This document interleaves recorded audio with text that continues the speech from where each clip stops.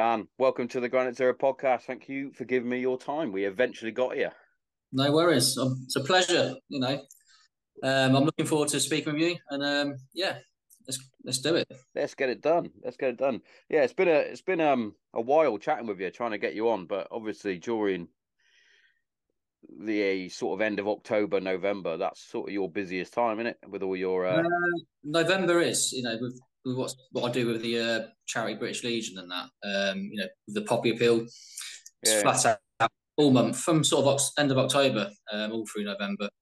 But yeah, I've got quite patch now, so I can get some yeah. done and talk to people in there. That's always the way, isn't it? You're always like flat out for certain points and periods of time, and then all of a sudden you're like, oh, Yeah. Now Yeah. what? Now Time what? enough all at once, isn't it? Yeah, definitely. So what I want to do is, to start with, I just want to go way back in time. What sort of guided you to join the army in the first place? Well, to be honest, I think from the age of 14, I was still at school, and my dad was always a military sort of background person. He never was in the military, but he collected like action men, soldiers, and stuff. Oh, got And you. Yeah. I think I just sort of grew into it as well. And I was like, oh, do you know what? I want to do that, or do something in the armed forces. And so when I left school, pretty much 16, I went straight into the careers office and said, look, I want to be an infantryman. Well, guide me. And I ended up joining the Grenadier Guards from 16 years old. Fucking hell. You're not like the first person I've had on here that's joined up that early. Like 16 Yeah. is mad when you think about it. It's young. I mean, you can't. Your actual service doesn't start until you're 18. So you actually. Well, yeah. That's what they say in it. You have a couple of years for the Queen, don't you? Yeah. Yeah. But it was worth it. I went to the Army Foundation College in Harrogate. I did my, numerous of like key skills, computer skills, not just soldiering, but you do basically like another education course just to boost your sort of, when you get ready to go into the army at 18, it gives you a bit of a head start with promotion and going at the ranks. But you do your basic training, you're getting paid for it, and then you join up when you're 18. So that's when your service starts. And then I went on to do 8 years then. That's fair enough, to be fair. I've always said any sort of fucking term of service is, you've still signed up, you still did your little bit. Like I did 5.5 years. And the rotation that we had during my time with, especially with, I know we get a lot of shit, but especially with the RAF regiment, because we're so short, or not short, I'm short, because the unit is quite a small unit, and because of the job role that we did, it was basically a constant turnaround of going on tour, home, you have a couple of weeks, pre-deployment, on tour. In 5.5 years, I did 3 tours, and I was like, fucking hell. Like, this is madness. Just like a flash. Yeah, definitely. So here's a question, because obviously you're a guardsman. You obviously drill being your forte. Did you like a bit of fucking marchy? I didn't mind it, to be honest. You do it. You have to do it for the first 2 years anyway. Yeah. In any guard regiment. So that's, you do your ceremonial duties around London. So you're doing your Buckingham Palaces, your Windsor Castles. You do your 2 years of that, and then you actually go on to join your battalion, which is operational. So for me, I was straight into Afghanistan 2007 from being in Nijmegen Company, which is Grenadier Guards. Yeah, so going from, I literally went from ceremonial straight into military operational, roles. It was completely different. Yeah, I bet it was. 18 years old as well. It's all fresh, but I wouldn't change it for the world. I'd go back in and do it again. And luckily, I was discharged medically due to my hearing problems, hearing loss. Yeah. I've been out 11 years now. Yeah, to be fair, I've been out. Well, I came out 2013, and that, like, even looking back through a few photos on Instagram and Facebook, all the memories come flooding straight back. You're like, fucking, I'd love to go back out there. Like, yeah, it was easy times then, weren't it? Hard times. Oh yeah, yeah. Yeah. It's like I've said quite a few times. Amongst all the chaos, I've never been so peaceful. Like barely on my phone unless we got back to camp. You could send an email or make a phone call or whatever. But when you're out on the ground for a couple of days at a time, if not a bit longer, you know, you don't have the luxuries of that. You just fucking crack on and just be chilled. Listen to the radio, listen to your fucking music or whatever. You know what you're doing. Yeah, you know what you're doing. Just getting paid to listen. You just do your job. Yeah. You know, you got your roof over your head. All your bills are covered. So it was easy time. Yeah, You know what I definitely, mean? definitely. But it's fucking mad when you think about it. Like the lads that are now joining up don't really understand like the rotation of getting ready to go on tour, because obviously they're not really in that at the minute. I'm guessing there's still people dotted about in certain places that can't talk about that sort of stuff. But you know, for us, it was like you've passed basic training, stand by, you're getting ready to go. Apart from yourself, because you were just a mere boy when you joined. But what year did you join? Was you 2008? I joined. So yeah, just after. Yeah, so we all pretty much joined at the times when the Afghan wars were in full swing, weren't we? You know, so yeah, we knew where we was going, and we was going to go there more than once. You know, if you obviously come back and did it again. Yeah, exactly. And I was quite lucky that my squadron was the squadron that closed down Iraq. So I got a bit of a Bakshi fucking Iraq medal for that. Where, if I'm honest, I did shit my pants, and the first fucking rocket attack came in. I can't deny that I didn't, but I'm sure most people did when the first one came in. But yeah, I think everyone did. It's natural to feel. But after that, it was like a fucking lad's holiday. It was, yes, we went out on patrol, and yes, there was a threat there, but you know, it became the norm, didn't it? You know, after the first one, each day was you knew what was going to expect, whether it was bullets, missiles, IEDs. It's getting in that mindset, and you got to deal with it. It's strange. It's strange though, because you talk to a civvy, and like I've said it to my missus a few times, even when I was going through my sort of therapy stage. She was like, "You talk about it as though it's normal to have rockets and to be checking for IEDs." And I was like, "But it was for us." Yeah. Like, yes, every day we'd go out with that heightened sense of awareness, which is probably why predominantly most people come back with some sort of stress disorder, whether it is post-traumatic or not, but there'll be some sort of stress disorder, because you're constantly switched on. You can't switch off. As soon as you switch off, something happens. Yeah, definitely. Yeah, I think everyone suffers in some way. That went obviously. Yeah. We're not normal, as I've always said. In that operational environment, you experience trauma no matter where you go. So it's going to be stuck in your minds, even when you come back. Yeah, definitely. And I think I'm a big believer of with the PTSD sort of stuff. I think everyone has it, but it's just whether it gets triggered and over which time it gets triggered. Yeah, I think you're right there. I think you're right. And for me, my trigger was when I left and I lost all my mates, basically. Yeah. And then it was the depression then sort of sat in. And when depression sat in, it was like, guess what I've got for you? Enjoy this one. It's like, oh, cheers for that. But you know, I found going on the little white tablets was beneficial for the first couple of months, but then I was numb, and it was horrible.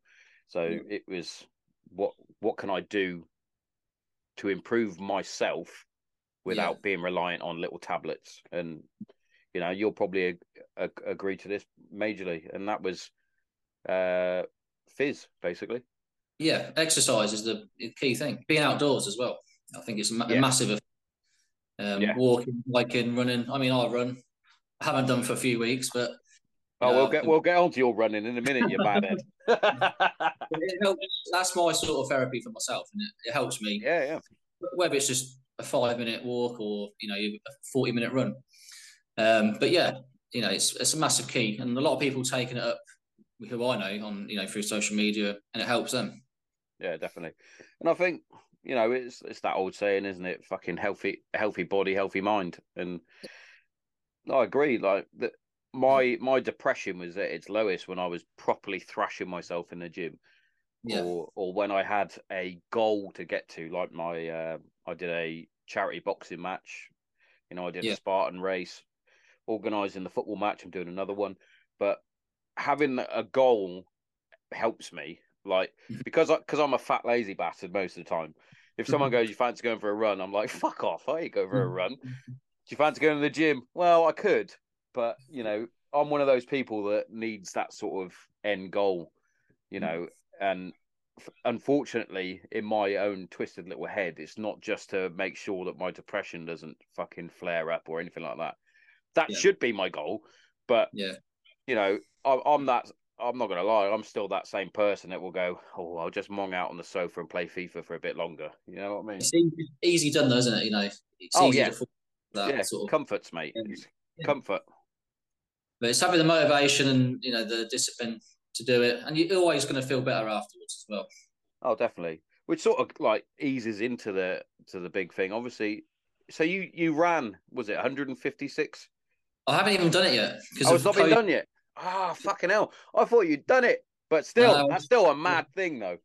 I'm on the next March 23. Yeah, So next so year.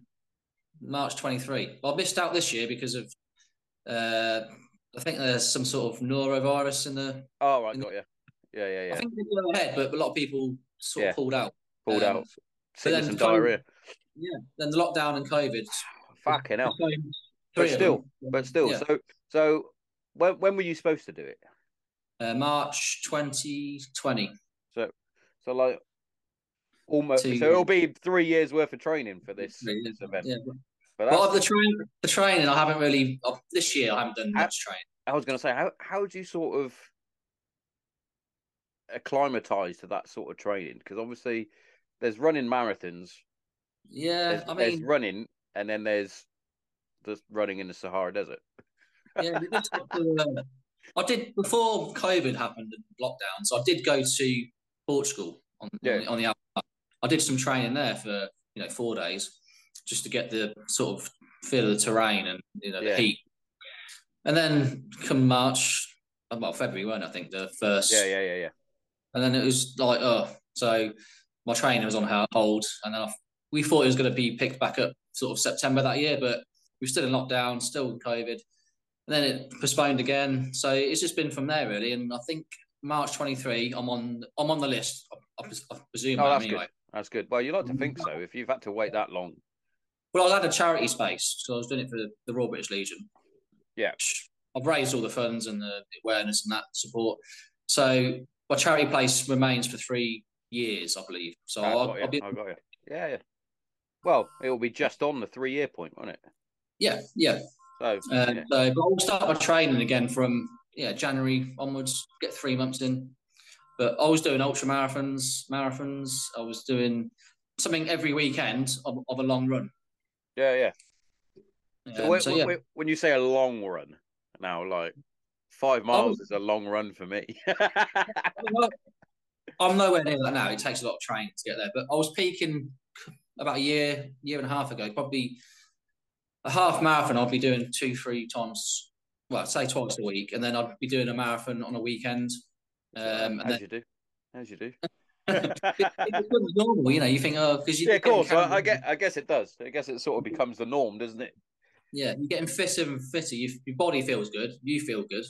So you Yeah. go further. But yeah, I've done ultra marathons, Snowdonia, Peak District and stuff. But at the minute, I haven't done much. So it's Yeah, going to be yeah. a shock. So, It's going to be a so shock when I go back into it. this isn't your first sort of big event then for RBL. No, I've done a few over the sort of, Yeah, yeah. what, five, Is five, that 8 years. is the Legion always been sort of your charity of choice? Yeah. Yeah. Well, they helped me out when I was discharged from the army. They helped me out. Oh, So it's only sort of fair to yeah, I try agree. and Yeah. return the favour, if I put it like that, and raise awareness funds and get. They do a lot of work each year, so especially with the veterans. Yeah, I think a lot of people don't realise sort of the work that they do because obviously you got some larger military charities are all Yeah, about the profits that yeah, they get and their CEOs and whatnot. And yeah. you Well, know, I've come across this sort of area, especially last year. Like the Legion was sitting on a lot of profits mm, and stuff. Not yeah, really what they should, but it is nonsense. They do. I think they even sort of help the tiny charities out as well. Yeah. Them support from what I'm hearing, and yeah, they'll always be there. And if you need the help, they're on the end of the phone. Yeah, exactly. I had a few run-ins with a couple of charities when I was starting up the podcast, and I was like, look, this is basically my therapy. I can also potentially help others by having them on, chatting and things like that. Yeah, and I was like, any chance of a little bit of support, whether it's a bit of a sponsorship for the podcast or you guys come in, see what I'm doing, see how it's helped me, like etc. etc. And then I basically got told, I will send you a caseworker, and that was about 4 years ago now. I'm still waiting. I won't name them. I won't name and shame, but one of them, bearing in mind, so I'll give a clue. So one of them, bearing in mind I am in the Air Force, was an Air Force charity. Yeah. And I think I know. I've had dealings with them before, not through myself, through my uncle who passed away a fair few years ago. But they helped out amazingly. So I'm like sort of torn. I'm like, you fucked me over, but yeah, you've helped my. It's like fuck's sake, but it's crazy though, because you can't knock it, because they're putting a lot of work in. And I can guarantee they haven't got the number of staff that most people think that they've got and things like that. And especially with veterans are we're everywhere. Yeah. Not just us. You got the older ones as well. You know, they're still hanging around. Yeah, there's still a few hanging around. Yeah, exactly. They still need the sport. Whether it's in like care homes, you've got the Chelsea pensioners. They get help through the Legion as well. Yeah, I love the pensioners. Yeah, they're great. They're brilliant. Yeah. Here's one for you then. So, how was the Festival of Remembrance? Because obviously you do you go every year, or is it just last year? I've been going the last 5 or 6 years, just to sort of watch. But yeah, I was invited along this year to be part of the Queen's tribute. Oh yeah, I did see you on the telly. I was like, oh, it was quite there's a guest. It was an honour to be on there. You know, it's not something you're going to do. Well, I'm not going to do it again, but to be in that sort of environment at the time, you've got the royal family watching you, packed out. I don't know if you ever been to the Royal Albert Hall. I haven't. No, I haven't. You go inside; it's an amazing place just to look at. Just look at the ceiling. It's like wow, you know. But yeah, it was an honour to be part of that, and I don't think I'll be on it again, but I'll watch every year. Yeah. I definitely. Well, I always watch it. I always find sort of November time, especially around Remembrance. That's as morbid as it sounds. It's my favourite time of year. Yeah, it's that time of year where I can feel my most proud again. Like the medals come out, they get polished up nice. I go up and meet my old man. Like this year, we went out in Hereford, and I'm from Hereford, but I went out in Hereford for the first time for Remembrance. Yeah. Jesus Christ, the amount of fucking chests I saw, I was like, what the fuck? I must have counted 5 military crosses. I swear down. Yeah. I was like, there's a lot of Sandy Berets about, put it that way. I've noticed as well, I think more veterans are sort of becoming more part of things like this. Yeah. I think you're right. The march past in London and stuff, they want to be involved more now than they did probably 10 years ago. Yeah, there's definitely a lot of pride that I've seen. Definitely. And you know, that's one of the big things that I think a lot of veterans lose, is that sense of belonging, that pride that they once had. Yeah. And they get to do it. Yeah, and it's coming together, and if you can meet up with some old pals you serve with, you know, I usually do every year. Meet up with familiar faces and stuff. It's good, you know, you can keep in touch. There's always some that you lose, you know, in touch with. There's a few lads I don't speak to now, which I was very close to, you know, Afghanistan. Yeah. But yeah, you just get the ones that don't want to be involved, and they rather just forget about it, and that's probably their own way to sort of cope, I suppose, you know. Yeah. So it is a sort of a question now, because obviously you're now incident free, as you said. Yes. Before we hit record. So how did you first discover that you had diabetes? I collapsed at work. Just collapsed. Bosh. Yeah, so I didn't really know much about diabetes. Mm. I mean, there's If I'm obviously no. honest, I did sports science at school, but they sort of semi-taught it. But I know it's down to a lack of. There's two types. So you got to remember there's the unlucky type, I call it, which is type 1.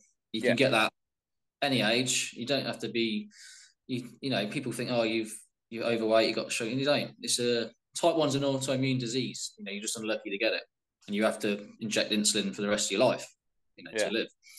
Type 2, you know, the only way I can put it is self-inflicted. That's the one where you have bad diet. Yeah. Do eat junk, and you normally get it sort of 30 upwards, you know, into your 40s.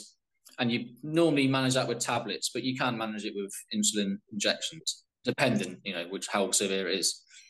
But yeah, I had all the symptoms of type 1. I was, you know, blurry vision, tiredness, fatigue. I was urinating a lot, which I didn't even have a clue at the time. I just thought, you know, I've just come out of the forces. Maybe I'm just experiencing of, you know, nausea and stuff. But no, I had type 1. I was in hospital for a week on a drip. Jesus Christ. The next 7 years, I was injecting 4 times a day. Yeah. Wow. Did you have to wear one of those little patch things that I've seen them dotted about nowadays? Or is that a new thing? It's only come in sort of the last few years. So people have the patches on their arms now, which sort of read their blood sugar, and it can be connected to your phone, and you can check it on your phone and stuff. But when I was checking my sugar, I had to prick my finger, which I don't think they do now, unless you want to. Like I said, it's on your arm. Does that fucking kill the feeling in your fucking finger after a while? It did, yeah. Yeah, it does. But luckily now they've progressed the technology. You don't have to do that. You can just do it all on an arm and on your phone, and you can just look at your phone and read your blood sugar reading. Yeah, fucking fair play. I'm not the biggest fan of needles, so I couldn't even think like, oh, I've got to stab myself with a fucking needle every day. But you got no choice, you know. You got yeah, obviously. But there is new things happening. You know, there's breakthroughs happening, and medical is getting better. So I think they're coming up with stuff which won't cure it, but will manage it better. You know, probably without injections. I'm thinking more of a maybe like a pill or a implant in the arm, which will release, you know, insulin and stuff. Yeah, there's got to be something. There's got to be something better than sticking yourself in your ass. Yeah, with a needle day in and day out. But yeah, it's crazy, isn't it? How the body sort of works and in turn fixes itself. Yeah. Well, that's what happened with me, you know. So back in 2016, so this was 6 years ago. The opposite happened to me. So I was actually getting hype. You know what hypo is? Yeah. Your blood sugar drops. So that was happening to me over a course of 3 or 4 weeks, too frequently. And I was waking up in the night, sweating and needing sugar, which is dangerous. You know, I could have gone into coma at one point. Fuck. So for me, I was told over a course of a few months, I was told to reduce my insulin. And then over another 6 months, I think by the 8th month point, I was completely off it. Didn't need any. And they were baffled. So that's when I was sent to the States for different tests, different research. And then, it's still ongoing. They don't know why. They just don't know. I don't know. I keep getting... That's mad. I get theories, and like, you know, people say, oh, doctors saying, oh, well, you could have been misdiagnosed, or you could have had the other type. But when I was injecting for 4 times a day, 7 years, I don't think that's the case. I think it's just, yeah. I believe I believe it's just sort of recharge itself, and it's producing insulin again, and it's just taken over the course of a few years to come back to where it should be. Yeah, it's as though it's sort of fixed itself. Yeah, that's what I put it down to. I mean, it might not be, but I think that's my belief. Your patient zero, they're going to start fucking ripping you apart, and they need someone else. So yeah, they're going to start taking bits of you, and then they're going to go, right, we've now got the cure for fucking type 1. Beckham patient zero. There could be more out there, but you know, I don't know any that's recorded at the minute. I know people have tried and lasted a couple of months maybe, but not like, you know, completely. Not like you, yeah. That's mad. It is mad when you think about it. You're like, oh, hang on, I'm the only one. You're a fucking Highlander. There can only be one. But, I mean, I've done like videos and stuff like this in the past about it, and you're always going to get positive and negative, you know, comments and answers for it, but they don't know. But at the end of the day, still, scientists don't know, doctors don't know, and all these conspiracies, you know, they put their own, you know, what they think anyway. But it's still ongoing. I still have tests every sort of 6-8 months, and it's, you know, it's normal. How can anyone be negative about that? I think it's down to the medicine. Well, people obviously always do. We'll always find something negative to find about it. Always get people, you get people think, oh well, you must have done something, you must have not had it, and it's I think it's down to like the medicine world. So like, you know, the instant where it's produced, maybe one day they won't need it. It might be a cure where people don't need as much as they do, you know. But I don't know, you know, just ignore them. Yeah. Yeah, well, you even get haters on fucking comic books, don't you? It's like, well, he's a fucking superhero, and then you see him slagging him off because they're superheroes. Yeah. It's like, fucking hell. I get a lot of remarks on Instagram, you know, with a book which is coming out soon. It was tough going to do that, and I was in two minds whether to do it, you know, because of the, you know, the feedback I might get. But I'll just put it out there in my sort of words and how my journey began and ended, and I know exactly how you feel. So you just have to ignore them. Yeah, I released my book, and I had people telling me that I was making up stories that they fucking happened. Like, and if I was going to make it up, I would have made it sound a lot cooler than it was. Put it that way. Yeah. I had people saying that I was making up stories that weren't even on that tour. I had people saying I was making up stories that weren't even on that patrol that I was on, etc., etc. And I was like, at first, it got me a little bit down. I'm not gonna lie, but then I was like, oh fuck it, I've done it now. But you're always gonna get it, no matter what. Whether it's a book, a film, you know, just a little diary or something. When you share it, people have their own opinions, but you have to do it for yourself and try and give hope to other people, and that's what I've tried to do. My aim. That's good. So your book, is that like a biography, or is it about the sort of? It's about my story. What happened from when I left the army, from that point onwards, getting diabetes, from doing my marathons, running, from coming off insulin, and so like I said, there's stuff in there which I can't mention till the book's released, and that's why that's fine. That's fine. A bit delayed at the minute because of issues like that, but it'll be worth the wait when it comes out. Oh, awesome. Yeah, I know exactly how you're feeling. The sort of nerves are releasing it. I had a mixture of like excited and also like, oh fucking hell, what have I done here? Because like my book was basically, it touched a little bit on the military stuff, but it was mainly about the journey afterwards and how I got diagnosed with different mental health issues and things like that, and how I've battled my way through. And it's funny that I find it funny now that that's what the book is about. It's about my journey through mental health issues, but yet still people tried to give me shit saying that I was making it up, like my fucking issues. I was like, you're always gonna get it. What? Don't worry. But yeah, I got to that point where I'm like, yeah, okay, cool. Cheers for that. Yeah. But no, you just have to just bypass it and, you know, do it for yourself. Get the message. Definitely. Have you got any sort of idea of when the book's being released? So it was supposed to be this Monday, but because of different issues which I'm dealing with now, yesterday was a big day. It's going to be another 2 weeks. Another 2 weeks. And it'll go into 2 stores and then online, which is awesome. And Smith's, yeah. And eventually it'll go on to Amazon as well. Eventually. Oh, awesome! That's awesome. So you motherfuckers that are listening, you fucking get this book. Definitely get it. So we're going to do a big full turnaround now. So obviously you're a guardsman and you did your ceremonial duties. So Yeah. any fucking funny stories about the palaces that you worked on off the top You of know your head, what? Let me try and think. or are I they was fucking boring? they're boring, but I used to do the Tower of London. Yeah, yeah, I did that a few times, and there's some stories there. And it is, I mean, I'm not a fan of like, I don't believe in ghosts and stuff like that. yeah. But when you sleep 2 nights, you do hear some stuff. Is And it? to be honest, I thought I saw some stuff as well. Yeah. And so the lads. But yeah, you've got to go. You've been there, have you?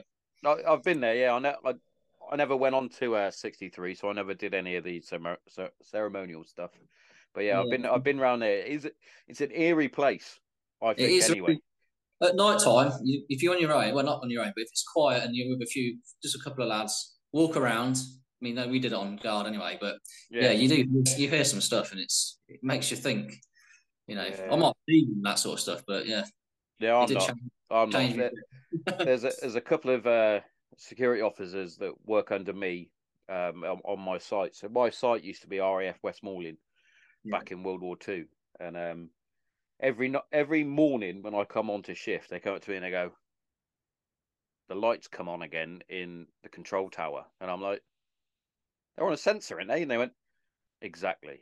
There's no one in there," and I was like, "It's probably a spider or something," but they're like, "Nah, every night it comes on, same sort of time." And I went, "Well, if it's during a night shift," I went, "They were probably getting bombed at that point, so that's probably why it's come on."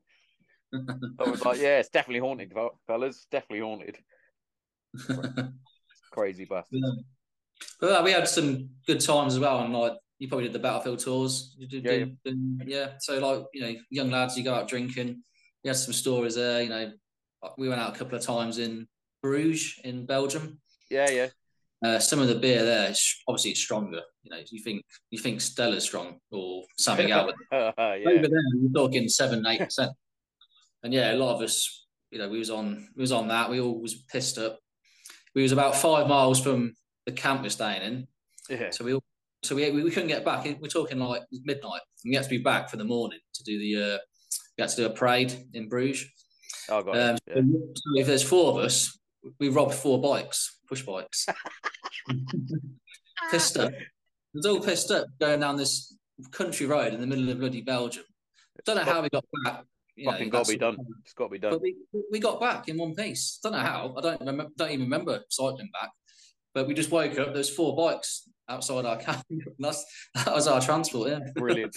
It was either fucking nick a bike or tab back, wasn't it? So I know exactly what I'd do. I'm pretty sure we went out in Cambridge and nicked a load of bikes on a night out. Yeah, that's got to be done. Fucking hell. Got to be done. I've got a story. There's a couple of stories, but I can't really remember the full details. But it's a good time in the forces, Yeah. Especially, I think when you're younger, like 18, 19, you got money. You're going to spend it. You're going to go out on the piss. You're going to blow it all in the future. It's what it's about. The most functioning alcoholics ever. I think the quote is. It's fun. Yeah, it was a fucking great time. It was a great time. The fittest alcoholics going, yeah. Yeah, it was fucking brilliant. Like, I remember, you'd just be monging it in your room or whatever, and you get a knock on the door, and it'd be like, "Fancy going out?" Yeah, go on in. It's a Wednesday, and you end up in a fucking nightclub singing karaoke or something. Definitely. You go out with a tenner or a five, and you come back steaming with £2 on you. £2. Yeah, it's like, I don't know how I did this, but it was fucking brilliant. So where was you based the longest? I was at RAF Honington, and I basically did all my time with the same squadron. Yeah. Yeah. You didn't really move around that much within so when we first got to 15, it had just been reformed from a Rapier squadron, so that it was pretty much empty. So the majority of my training flight went to the same squadron instead of getting dotted about. Yeah. And then, well, we were supposed to do according to whoever the big wigs, you're supposed to do fucking 2.5 years and then get posted to another field squadron or go somewhere else. Yeah, that never happened. Like, No. no, no, you'd put in your preferences and you go, and your preferences are in, you're staying. Oh, thought so. Like, there was a Yeah. few like Scottish lads that wanted to go up to Lossiemouth, and there was a few other lads, northern lads, that wanted to go up to fucking Lincoln and things like that. And it was like, no, you're staying here. Brilliant. One plane, yeah. It's mad, it's mad. And then if you've got a decent skill like Mortalman or fucking machine gunners and myself, I was a fucking comms nerd.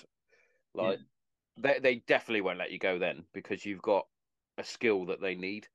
Like, I applied to go to TAC 16 Air Assault TAC P to become a forward air controller. Yeah, Yeah. that got squashed. And I Mhm. was like, fucking hell, can I go to the wing and fucking join the fucking air signalers that they've got there and become part of the air group? No. Okay. Brilliant. Like, every turn, it was, Yeah. no, that's not happening.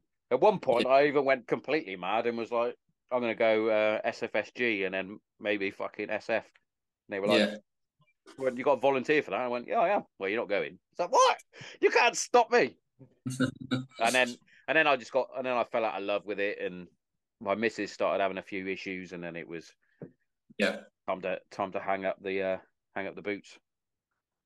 Yeah, that's that. I would have stayed in. I would have done 22 at least. Well, that's the maximum you can do anyway. But 8 years I did, yeah. But I like to be involved now and do what I can and Yeah, help other veterans. from what I've seen, mate, you're doing fucking wonders. You're doing wonders.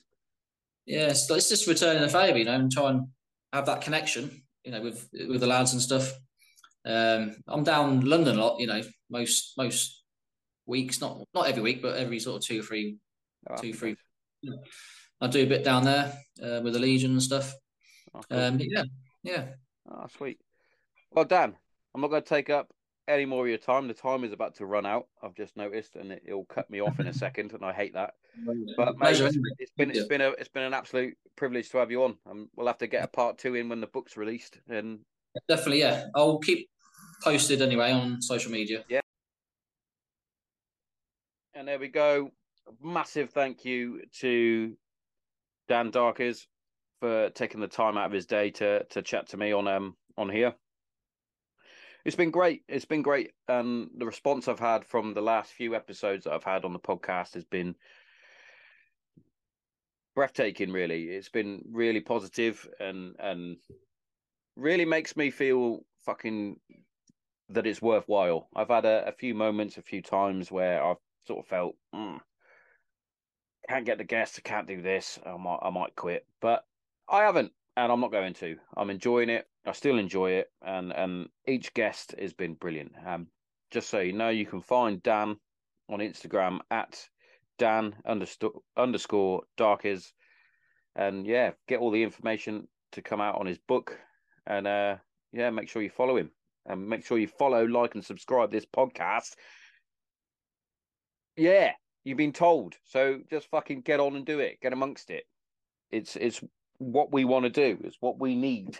It's what we need. But coming up in the next few weeks, my troopies. Obviously, we've got a few more episodes yet to record before we close up for the Christmas festivities. But we've also got guest of the year coming up. The front runners at the front runner at the moment is Big Dave Radband. Big Dave.